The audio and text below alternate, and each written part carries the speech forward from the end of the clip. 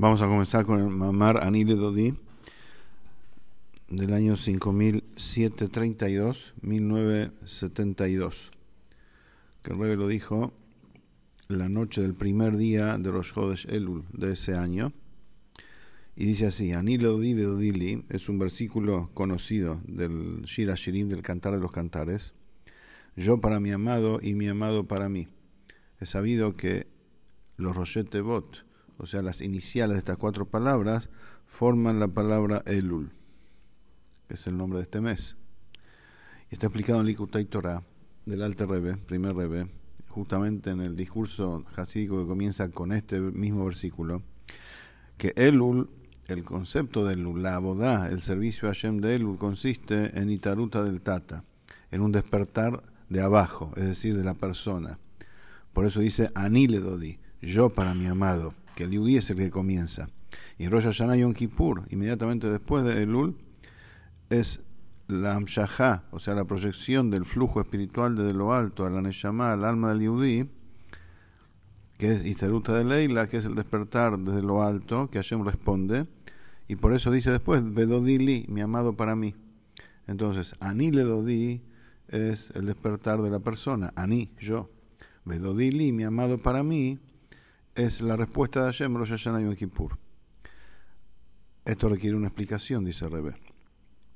Al comienzo del Mamar, el Alter Rebbe dice que Elul, las cuatro palabras de Elul, las cuatro letras de Elul, son las iniciales de Ani Ledodi Vedodili, yo para mi amado y mi amado para mí. Es decir, que Elul contiene todo, inclusive Vedodili, mi amado para mí, la respuesta. Pero inmediatamente después dice el Alter Rebbe que Elul es solamente Ani Ledodi, yo para mi amado. Y Dodili, mi amado para mí, es Rosh Hashanah Yom Kippur. Entonces, aparentemente hay una contradicción. Elul también es Vedodili, o Vedodili es solamente Rosh Hashanah Yom Kippur. ¿Cómo es esto? Continúa el Mamar, que en Elul, ese Zman es la época de la manifestación de los 13 atributos de misericordia de Hashem. Explica que estos 13 atributos de misericordia en Elul se manifiestan en cada judío, sin excepción, incluso a los más alejados. Así como un rey. El Alter Rebbe trae allí el famoso ejemplo del rey, que antes de ir a entrar a su ciudad, salen todos los habitantes de la ciudad para recibirlo en el campo. Y entonces tienen permiso y pueden cada uno recibirlo, ir al rey personalmente y manifestarle su alegría por recibirlo. Y él, de parte suya, el rey, recibe a todos con rostro afable y le muestra un rostro sonriente a cada uno, a todos. Ese es el ejemplo. Hay que comprender en este ejemplo, hay que comprender, dice el Rebbe, cómo concuerda esto con lo que dice el Tur, el libro de Alajá. Dice allí que desde Rosh Chodesh Elul en adelante se toca el shofar, todos los días de Elul, con el propósito de advertir a todos los Yehudim que estamos en un mes especial, víspera de Rosh Hashanah Kippur, y en Elul hay que hacer teshuvah. Como dice el versículo, si se va a tocar el shofar en la ciudad, nadie va a temer, nadie va a temblar. Entonces, el sonido del shofar de Elul viene para despertar a la persona, para que haga teshuvah, que retorne a Hashem. Entonces, a simple vista, esto no se entiende.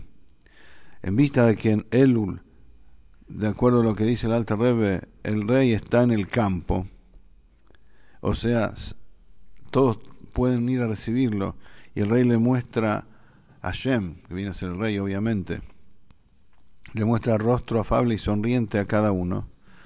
De ese ejemplo se entiende que lo principal del servicio a Hashem de Elul es amor a Hashem, acercamiento a Hashem. Uno se acerca, lo recibe, le pide lo que necesita, el rey acepta y le muestra sonrisas a cada uno. Eso es amor.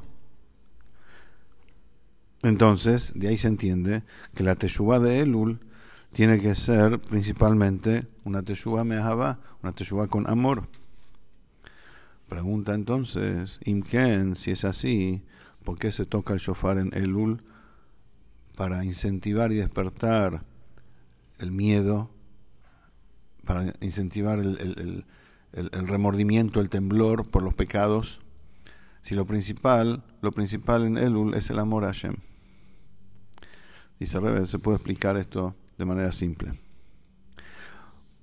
Entre las diferencias que hay entre amor y temor a Hashem, es que amor se produce en la persona en virtud de una manifestación desde lo alto, cuando el yudí siente que Hashem se acerca a él. Y temor a Hashem, reverencia a Hashem, viene principalmente cuando la persona quiere acercarse a Hashem, cuando el yudí decide arrepentirse y acercarse a Hashem. Así, parecido a como es en el temor a un rey ser humano. Esto que decimos, voy a dar un ejemplo, que la gente de un país le tiene miedo a su rey, es porque ellos aceptaron a esa persona como rey sobre ellos. O sea que la aceptación de la autoridad del rey por parte del pueblo, eso es lo que produce el temor al rey, el respeto, la reverencia al rey. Por eso, entonces vemos que el temor proviene, el respeto, reverencia, temor, eso nace principalmente desde la persona. Cuando la persona acepta a alguien como autoridad, entonces le teme, le respeta. Lo mismo es en relación a Hashem. El temor a Hashem viene principalmente desde un despertar del ser humano. Cuando la persona decide hacer teshuvá, la persona toma conciencia que Hashem está en todos lados, que Hashem está en todo momento, cómo va a pecar ante él, entonces decide arrepentirse.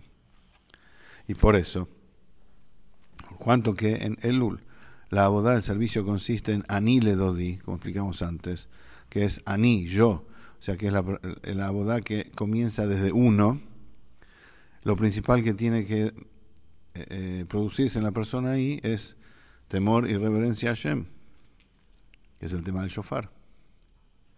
Y se puede agregar que lo principal de la abodá de Elul, el Ani Ledodi, consiste en Kabbalat Malchut Shamayim, en aceptar el yugo celestial, o sea, más allá de lo que